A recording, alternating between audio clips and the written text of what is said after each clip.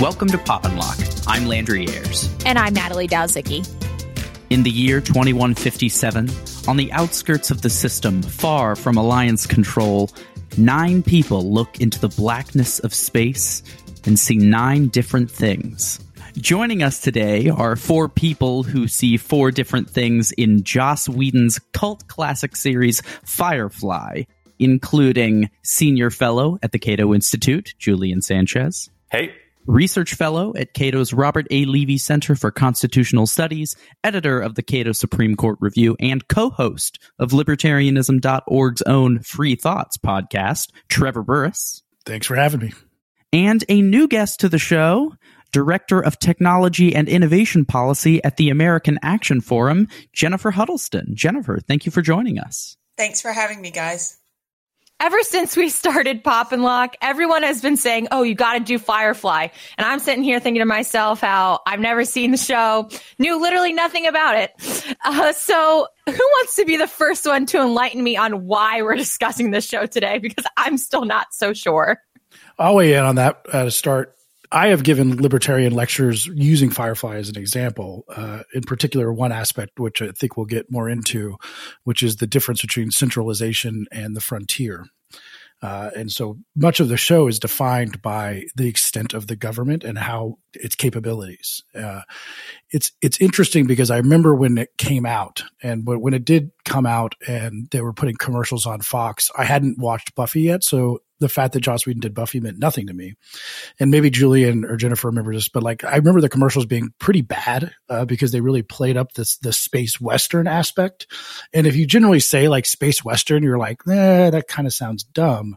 But when you see it, you realize why it works. And it's the exact same reason the West was the West in American West, which is people moved before government. And when people move for government, they have to figure out ways of ordering themselves. And so you get things like the gold rush in California and Alaska and the general frontier. And that means that it's a show about how we govern ourselves and what government does, especially on the frontier. I kind of, when friends initially told me about it, had the same reaction that Natalie did. You want me to watch a space Western cowboy drama with, this kind of weird spaceship thing going on. It sounds like a very strange concept when you first hear about it. I came to the show after it had already all been released. So this came out in the early 2000s, only lasted a season at that. And then we got the movie years later. And one thing I will say is because of the way the episodes and the stories are driven in this particular show, in some ways, it was ahead of its time in that it's an incredibly binge-watchable show. The first time, I remember like watching the entire series in 2 days type of thing. And so it really builds this world and these characters and the philosophy behind it as well into its whole own universe in a way that really keeps you entranced and wanting more. And so has that same tendency as other sci-fi like Star Wars or Star Trek that once it catches your attention, you want to go deeper. You want to know more about the backstories and the other elements of this universe.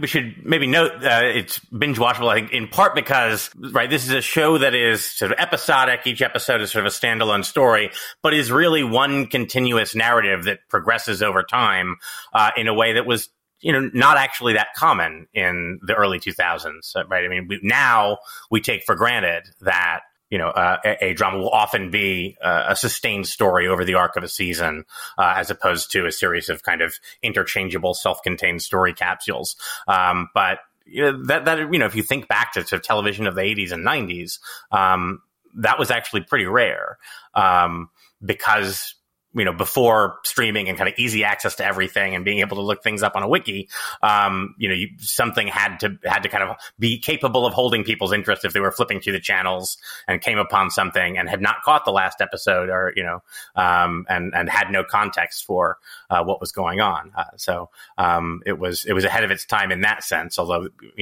not very far ahead of its time.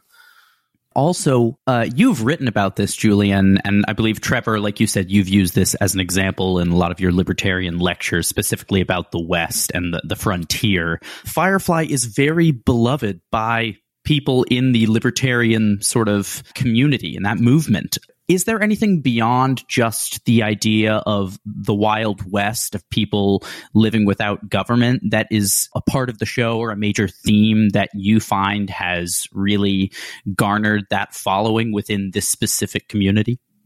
Well, even aside from the way that the people live on the frontier and all the different communities that you see throughout the show, the government, the alliance is pretty crappy. I mean, like we have, you know, think about our government, like, you know, it has a surveillance system that is highly oppressive. It has done experiments on people for the purposes of augmenting its war-making powers, like we did with Tuskegee and so many other things.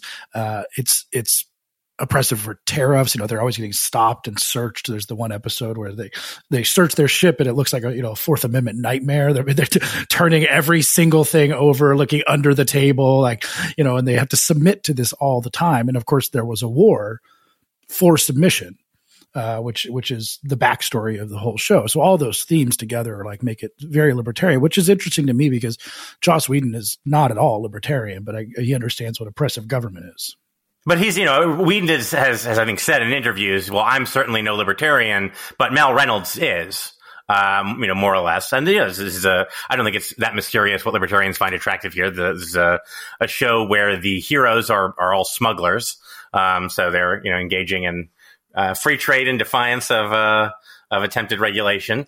And then, you know, one of the main characters is a sex worker in a time when this is now, despite the otherwise fairly oppressive regime, this is now a sort of respectable legal profession. It's not surprising what libertarians find interesting there. And also, you know, I think, and this is something I wrote about in an article for Reason years and years ago, about the sort of existentialist libertarianism of Firefly. Joss Whedon is notoriously very fond of existentialist philosophy, and has worked those themes into a lot of his shows. And it shows very strongly in Firefly. I don't know if this is, you know, something that specifically libertarians are fond of, the existentialism specifically, but existentialist philosophy has some libertarian undercurrents or some resonances, let's say.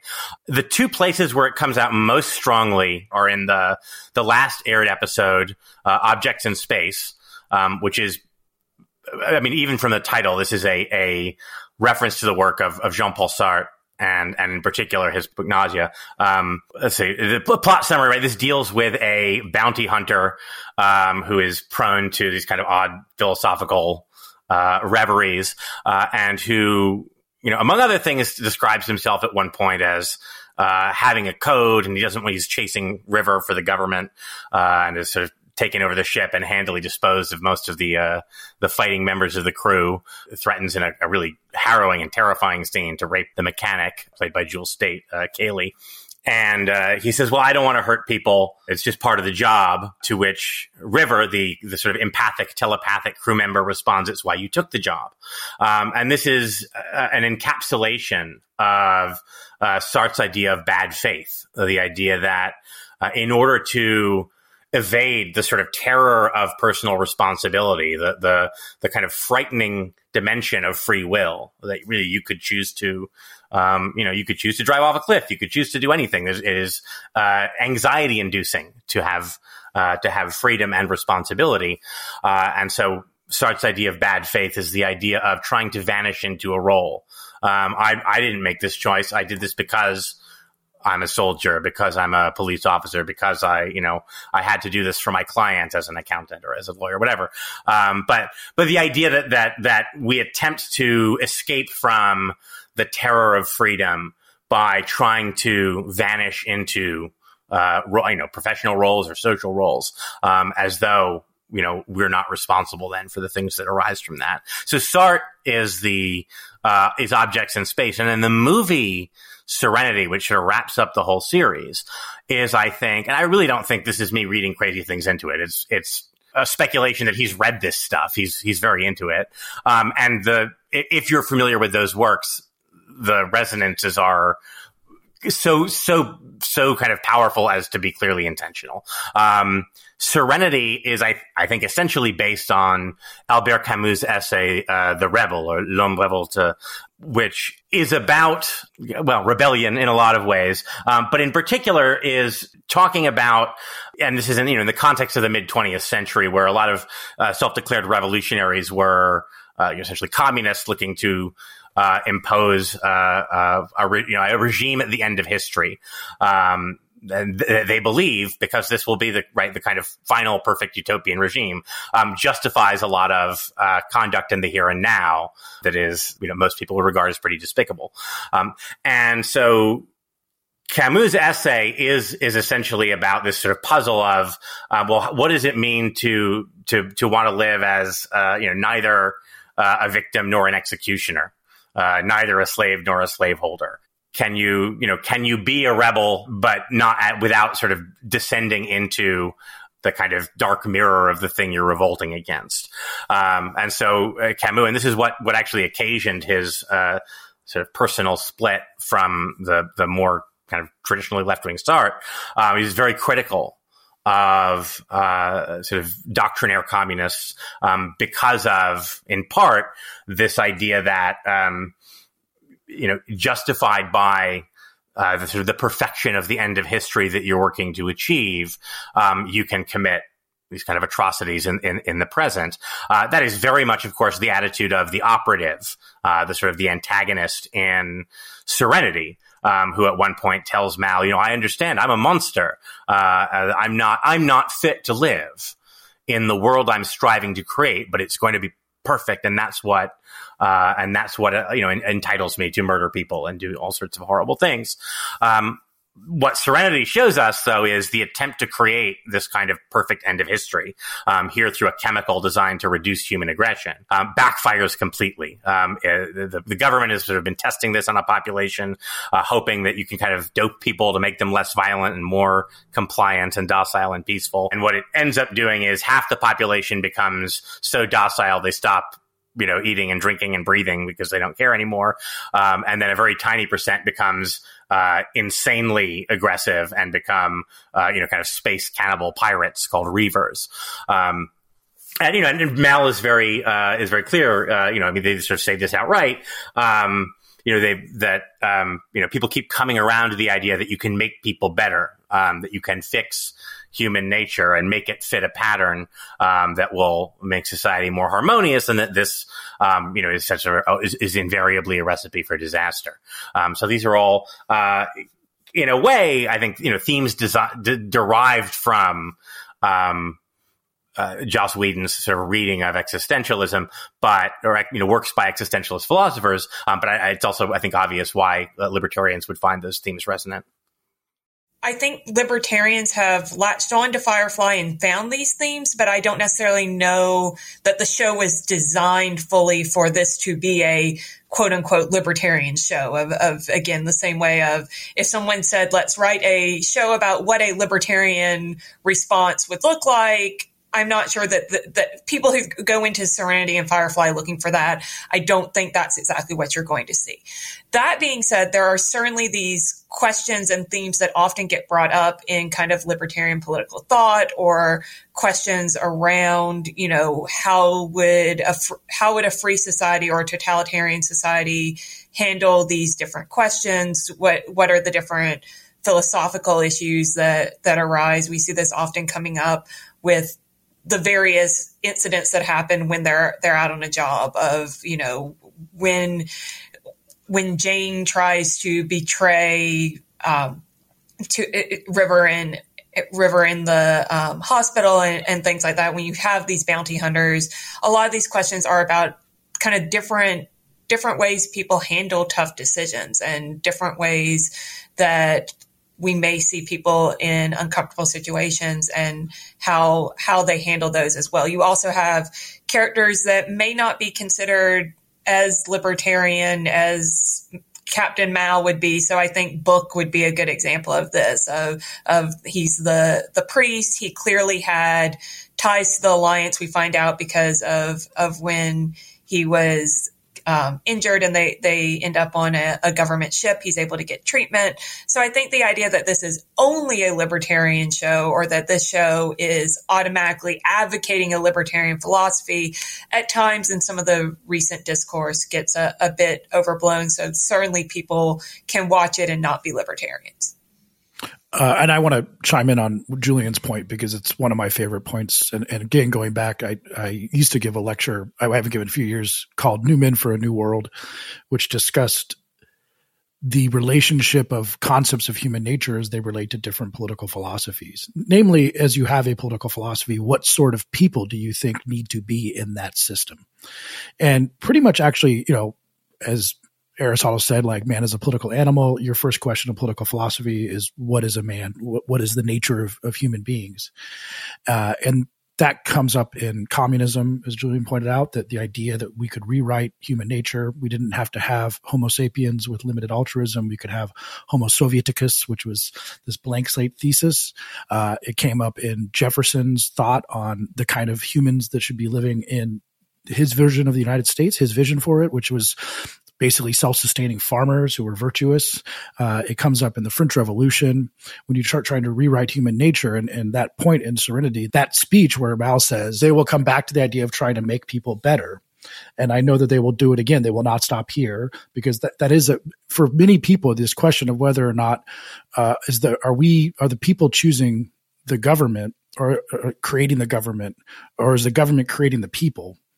Like, in some sense, like, does the government need to have some hand in creating the people in a way that they can be governed? And you could talk about a variety of things in that: drug control, public schools, or massive drugs put into the environment to make people more governable. It's a fascinating question, and it should be thought of. And I agree, like, that to me is the kind of the most libertarian speech in the entire show in Serenity, where he says they will not stop trying to make us better, because in their vision for a perfect world, we need to be a certain way. And that doesn't have to be libertarian. I mean, resisting that doesn't have to be libertarian, but revolutionaries have always done this, right? They've tried and recreated from the ground up and design society, including the people who are involved in it. It's one of my basic precepts I have is don't trust a revolution that resets the calendar. So that would be the French Revolution, and the Russian Revolution would be the most prominent ones, where they're actually thinking that they can build things from the bottom up, including the people. And that theme is throughout the entire show, but definitely in Serenity. In Camus' The Rebel, there's this distinction really between the kind of rebel Camus is very sympathetic to, who is, in a sense, very much pre-ideological. Rebellion does not go theoretically much further than I am a human being, and there are ways that I, and therefore any human being, ought not to be treated, and so offenses against human dignity and the human person has to be resisted. As distinct from revolutionaries, that is, people who are not just resisting a perceived depression, but who have a plan, have a vision of how the world ought to be, and want to impose that, want to create a kind of new and perfect society. And he's far more skeptical about that, and believes that it tends to lead to horrors. And I think we see, very much in the crew of Serenity, that sort of rebellion in Camus' sense. Mal Reynolds has libertarian instincts, but he's not a political theorist. He says, these are things that are unjust and wrong, and I'm going to resist them. I'm going to misbehave. But it's not that he has, some vision of, well, we ought to tear down the alliance and replace it with my better form of interplanetary government. On that point, the one thing that goes into this when we're talking about what kind of people are we creating, or what sort of vision do we have. Firefly also sits into like a sci-fi trope, which you can put in Star Wars and many others. Moon is a Harsh Mistress, but probably not Star Trek to some extent, which is its theory of authenticity, which is something I think is super interesting. So the people on the frontier are more authentic, and I think you see it visually that they live closer to the earth. They dress in earthier sense. When you go more central, you see more metal, harder lines, more ornate outfits. You see this in Hunger Games too, right? The people living in Katniss's province are perceived and shown to be more authentic people than the gussied up people in the central capital who are all beholden to something else. And I think that that's a theme too, that is existential in the way that Julian was talking about. We've talked kind of a lot about Captain Reynolds and what his role is in the show. But while I was watching it, I was thinking to myself, I was wondering like where his loyalties lie. So like, I feel like it was a little bit confusing. Like he is very like protective of his crew and looks out for his crew, but not always. And like, I'm remembering the time like when he found out he was getting backstabbed by, I'm blanking on the guy's name right now. Probably Jane. No, it's Jane. Yeah.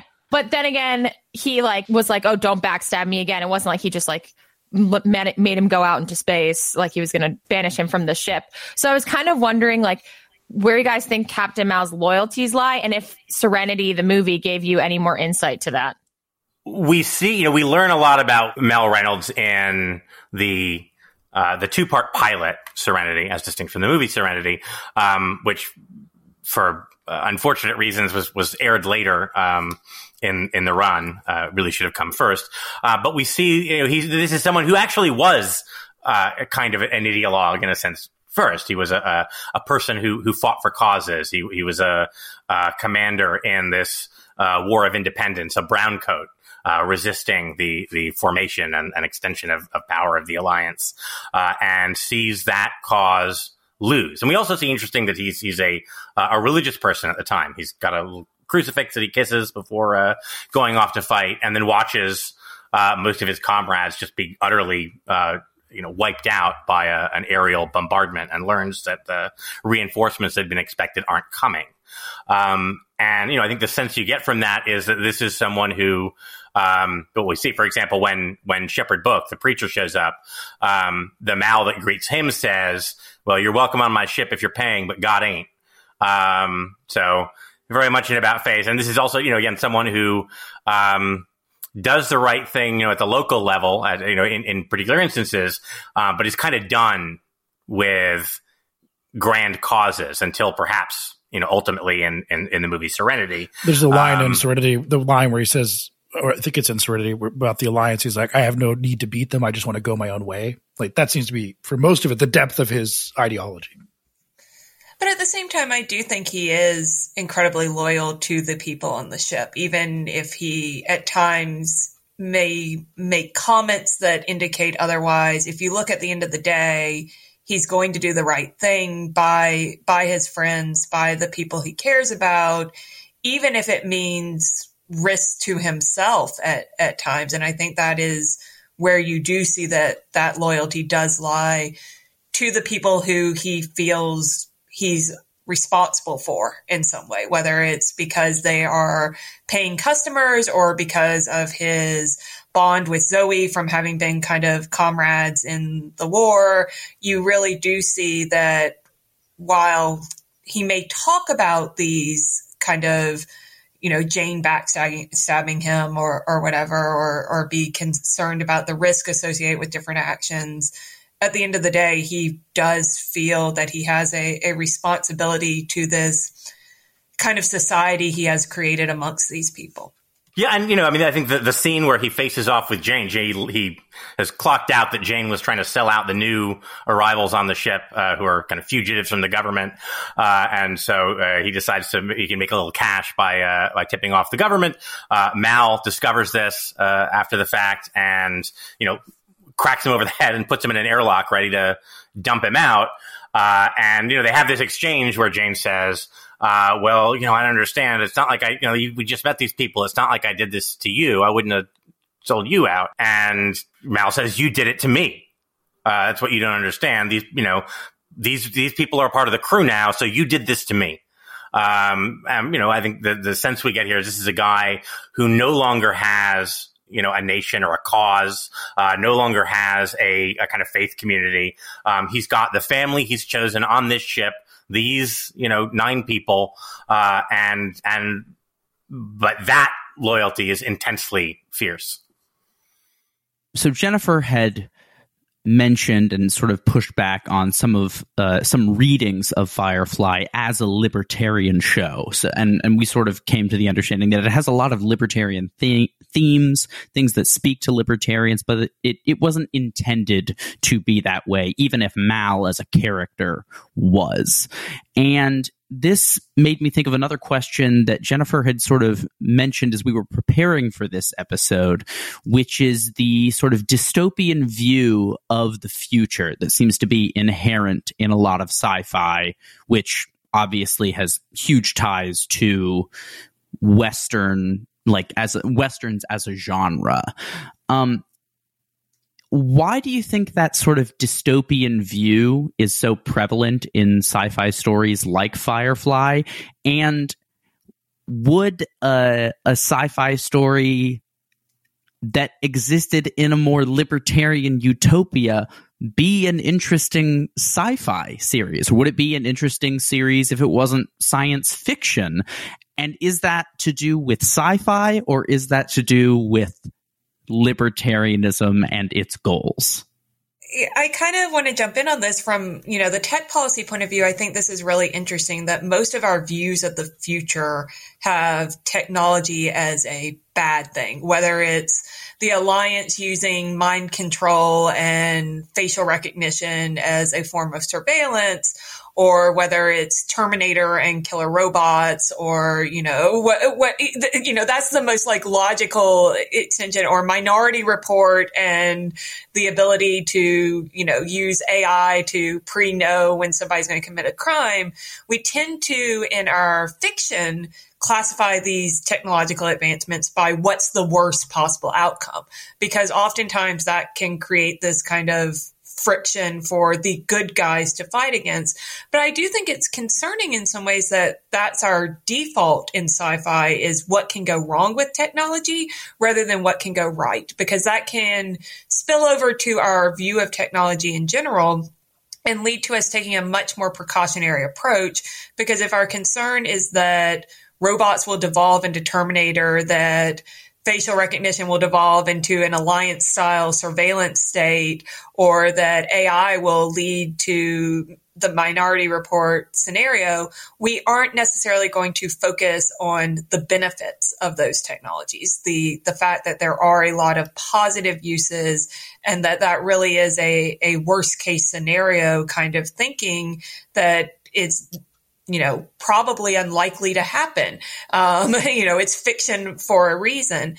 On the other hand, it seems that the idea of where the technology all goes right and improves everyone's lives, and gradually we see societal changes, doesn't make for as interesting television and film.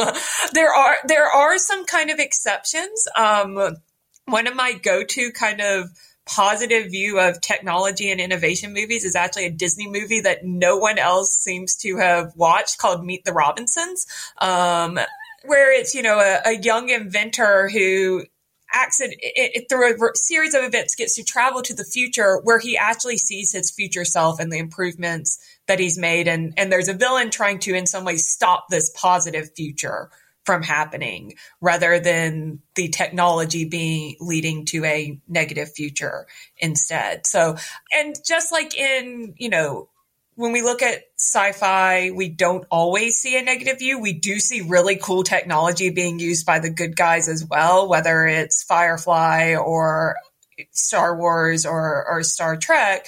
In general, there's this kind of unease that the bad guys got this technology that gave them the superpower that the good guys are now having to fight back against.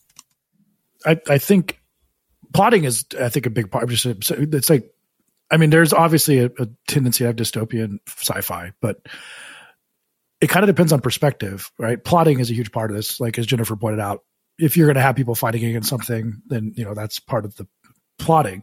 You could tell a story in the Firefly universe of someone working at an office building in an Alliance territory who just has an awesome life and like doesn't really think about what's happening on the outer rim of the galaxy. You could tell a story in the Hunger Games with the same thing.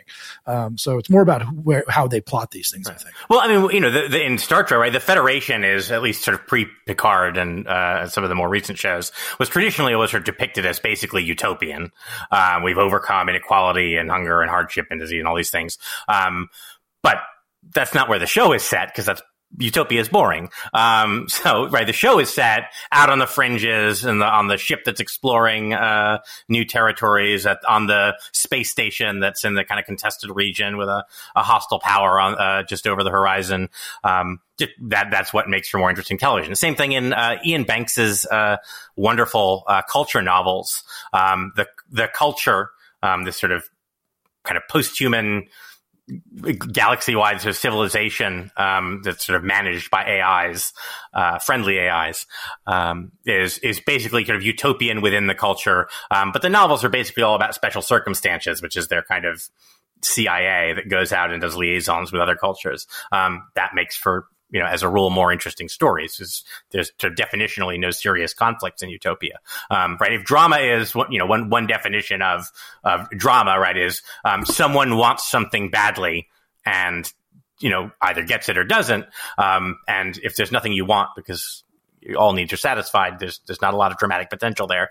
Although I will say, in a sense, you could read Firefly as a kind of picture of a utopian community, right? Where you have these very different people, all kind of living, bumpily, but ultimately harmoniously. My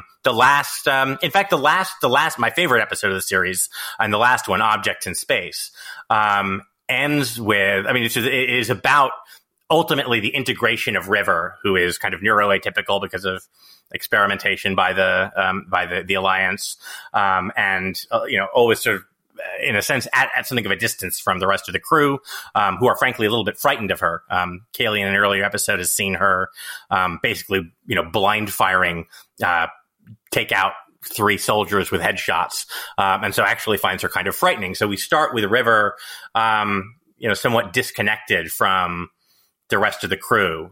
She picks up something she sees as a branch, but it turns out it's a gun. There are a lot of jumpy cuts showing how she's sort of distant from the rest. And then the final shot of the episode in the series is just long, continuous shot that tracks through the entire ship and passes by and shows us all of the crew. So now, no more jump cuts. Everyone is connected in this really beautiful single fluid shot. So in a sense, like all of Joss Whedon's shows, and I think he said this himself, Firefly is about found family more than whatever political themes might have sort of made their way in. And it is in that sense utopian, in that it imagines, this community of quite disparate people who you might not expect to cohabit successfully, have found a community together on this ship, and maybe that is as close to a utopia as you're going to get in this verse.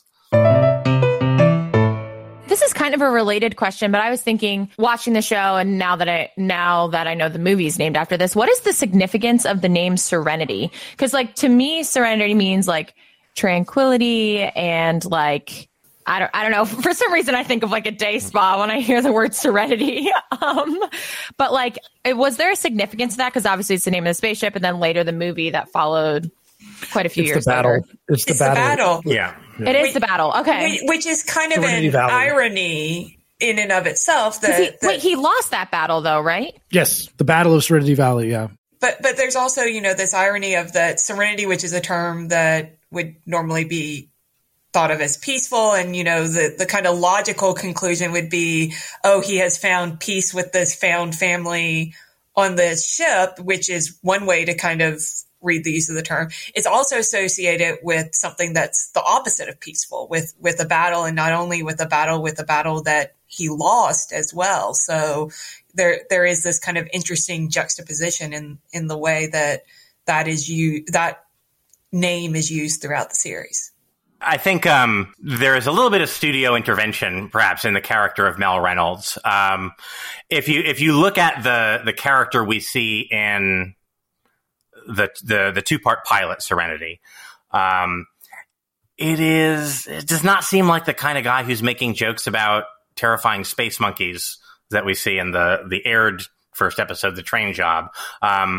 This is a much harder edged, more bitter, less sort of affable, jokey guy than we get for the rest of the show. I think maybe the original impression of Mao is that this is really a guy who is still kind of living in that defeat, that loss, and that, not just of the war, but of the lives of his comrades. This has really kind of profoundly embittered him, left him, angry at the universe, at God. And I think maybe, this is me hypothesizing, there's a distinct enough difference in the character in those first 2 episodes and the rest of the series that you have to suspect maybe some Fox executives said, could you make your protagonist less, a little bit more likable? Because this is not, a guy people are going to want to put on posters on their walls if he's so bitter.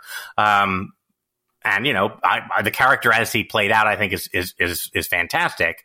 But I think maybe the original image of him was someone who is kind of trapped in that battle and shaped by that.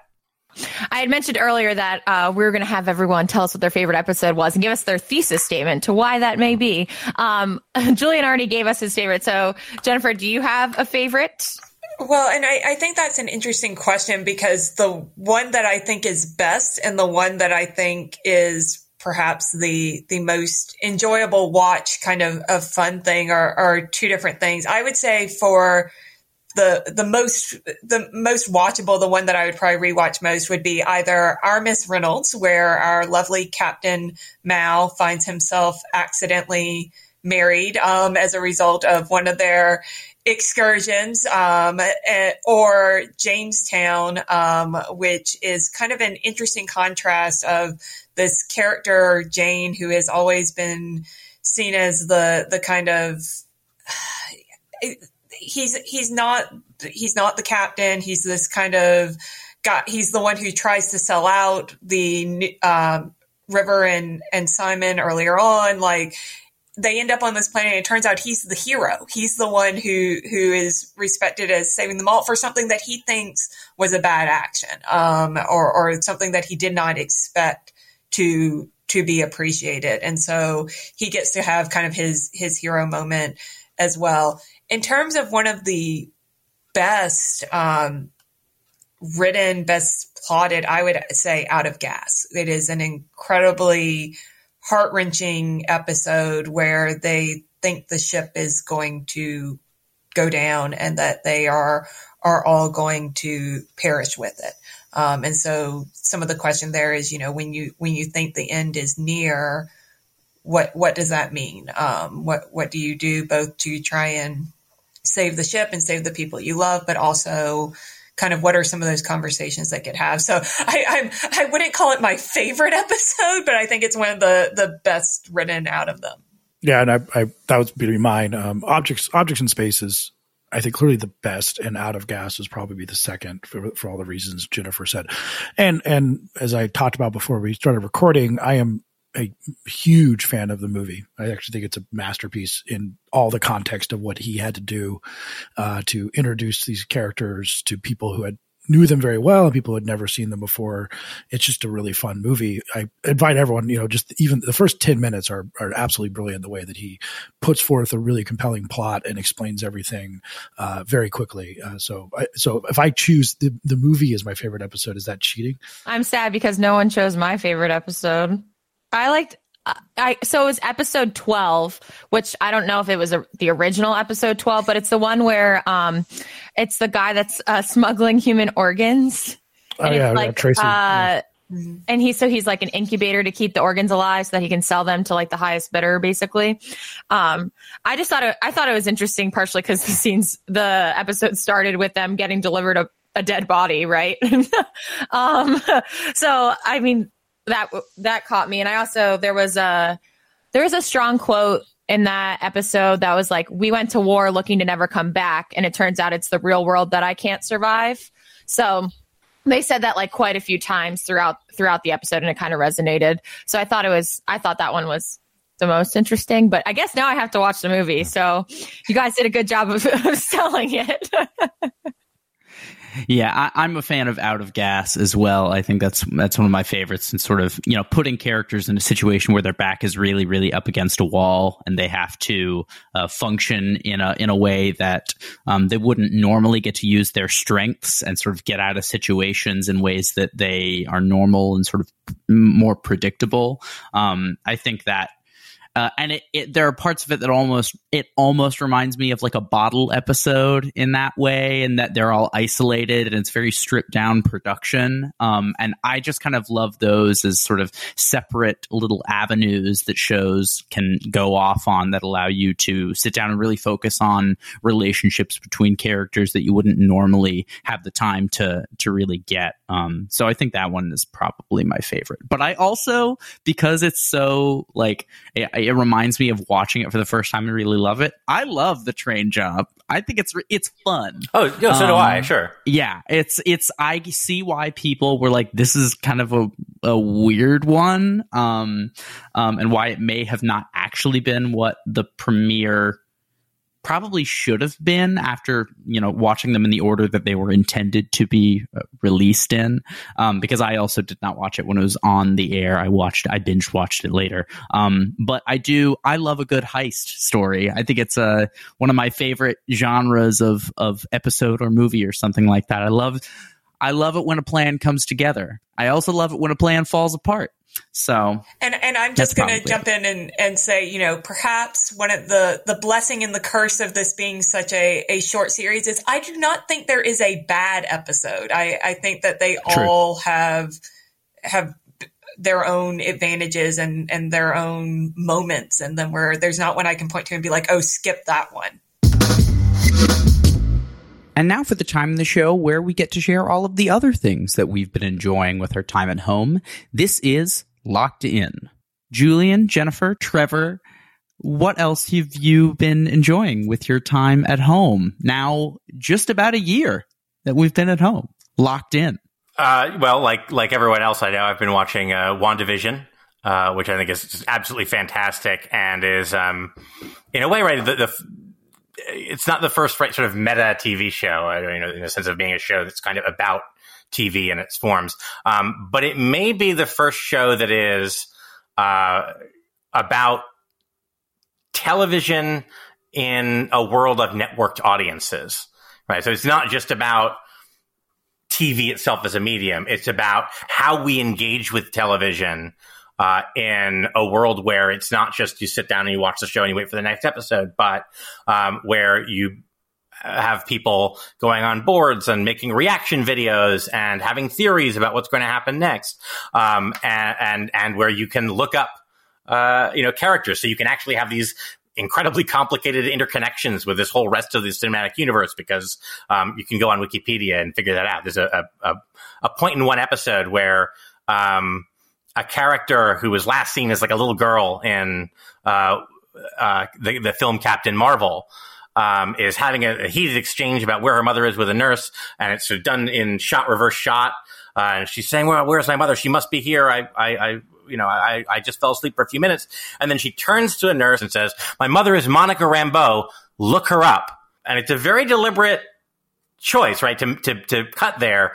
She's telling the audience, look, do you not remember who Maria Rambeau is? Well, go to a wiki and look her up, because you should know how this person fits in the series. It's just an incredibly smart show that way.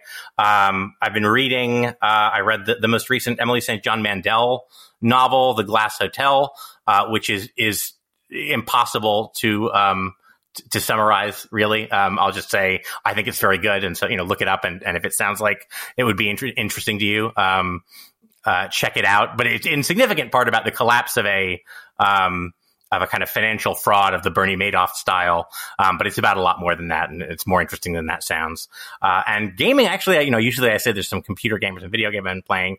My partner and I, just looking for ways to, fill time indoors that are not just watching something on a screen, and are clothed, have actually rediscovered a game we both played in high school and hadn't really touched in 20 years, Magic the Gathering, which is, a game where you kind of construct a deck of cards that have very different effects, and you look for interesting interactions, and you try and defeat your opponent through this sort of simulated war between two powerful wizards.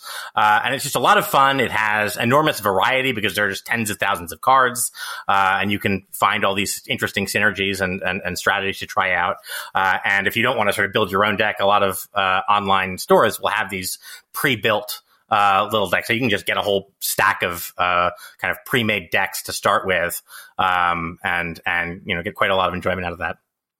So I will echo and say WandaVision has definitely been the most recent, and we are recording this on the evening that the final episode will be released. I will also say I cried in episode 7 in a way I have not cried since the infamous phrase "I'm a leaf on the wind." For everyone listening to this who does know Firefly, that will have meaning to them. So that definitely, The Mandalorian, of course, earlier on in quarantine, but then to take us out of the sci-fi realm, also Bridgerton, and yeah, as I say, and The Crown. So those are, and I'll even admit to Emily in Paris as a guilty pleasure. If nothing else, just for the scenery and the travel envy these days when we're all stuck at home. In terms of reading, I actually find that I tend to read more nonfiction these days, just as, a way to explore different places and different things, not philosophical, but a lot. I have actually enjoyed reading a lot of sports related books recently. So the last book I read was Win at All Cost, about the Alberto Salazar scandal at Nike Running. And then I'm not a big video game player, actually. It's one of the few nerdy things that I have never fully gotten into. I'm a marathon runner, so I more tend to listen to podcasts on long runs than have video game marathons. But I think they certainly are an art form, and it's fascinating to think about the growing esports industry as well during all of this. I've been revisiting some old classics, rereading the Sandman comic series, which if you have not read that, is pretty much the pinnacle of comic storytelling. I reread for probably the 6th or 7th time what is probably my favorite novel, which is Anathem by Neil Stephenson. Highly suggest that if you're into Western philosophy or just really, really good storytelling and creating a world that makes the familiar seem strange. And of course, WandaVision, I will third that. And gaming, Cyberpunk, of course. And I've been going through the Metro 2033 series, which is excellent. It's sort of sci-fi, very good gameplay. I guess I'm the only one who hasn't seen WandaVision yet, so I should get on that train. So I recently started Band of Brothers. It's an HBO show. I don't know how that one slipped through the cracks, but so far it's good. I'm like 2 episodes in. And then on the book front, I just started reading The Invisible Bridge, which I think Trevor, you recommended that? I recommended that. I love that book. Yeah. Yes. Yeah. So I'm really into like World War II fiction books. I've read a ton of them, and that's another World War II fiction book. On the gaming side, I usually don't say anything here, but the L.org team just started a Sherlock Holmes mystery game yesterday that we haven't been able to finish. So hopefully we can find out who killed the 2 kids in London. So that'll be the only gaming I'm doing right now. I will piggyback off what Natalie said and say specifically, I have the case book that I've been reading to the group as we play remotely, Sherlock Holmes Consulting Detective, which I think I discovered during quarantine, so I think I recommended it very early on during one of the episodes. I will say, if you're curious about Sherlock Holmes Consulting Detective, all of them are fun. The best box that I would recommend is the one that I think came out the most recently, which is the Baker Street Irregulars. They've streamlined a lot of the mechanics for it and reduced some of the complexities. And I also think it is the most well-written set of cases that they have released. So also the podcast Good Christian Fun, Christian pop culture phenomena from a sort of funny, not quite critical lens, but they're not there to convert you or tell you to go to church, but they're also there to laugh and make fun of stuff. So it's basically taking religious movies and TV shows and music and walking through them with famous guests who have some sort of experience with the evangelical community, either growing up or still currently. And they're very funny. So if you understand references to things like Adventures in Odyssey or Mark Lowry or Reliant K or anything like that, you might enjoy Good Christian Fun, because I know I put my head to my hands multiple times every episode because it speaks to me in a way that a lot of media does not. And the last two things I'll say, two novellas that I've really, really enjoyed and blew through super quickly. Ring Shout by P. Geely Clark, which is a sort of magical historical fiction where in the history of the world, the film Birth of a Nation is actually part of like an incantation that summons a bunch of demons that turn Klansmen into monsters. And a bunch of these heroes basically are sort of trying to fight and kill all of these murderous Ku Klux monsters in Macon, Georgia at the time. And they go to Stone Mountain where they're screening the film, and there's weird cosmic horror fantasy elements. And it's really easy to read. It's great. And This Is How You Lose the Time War by Amal El-Mukhtar and Max Gladstone. So good. Two warring, time-traveling spies from different factions that start communicating like throughout time with one another and building this relationship. And it's so well written. It's beautiful, complex, surprising, super easy to read. Highly recommend This Is How You Lose the Time War. Thanks for listening. As always, the best way to get more Pop and Lock related content and to connect with us is to follow us on Twitter. You can find us at the handle @PopandLockPod. That's Pop, the letter N, Lock with an E like the philosopher, Pod. Make sure to follow us on Apple Podcasts, Spotify, or wherever you get your podcasts. We look forward to unraveling your favorite show or movie next time. Pop and Lock is produced by me, Landry Ayres, as a project of libertarianism.org. To learn more, visit us on the web at www.libertarianism.org.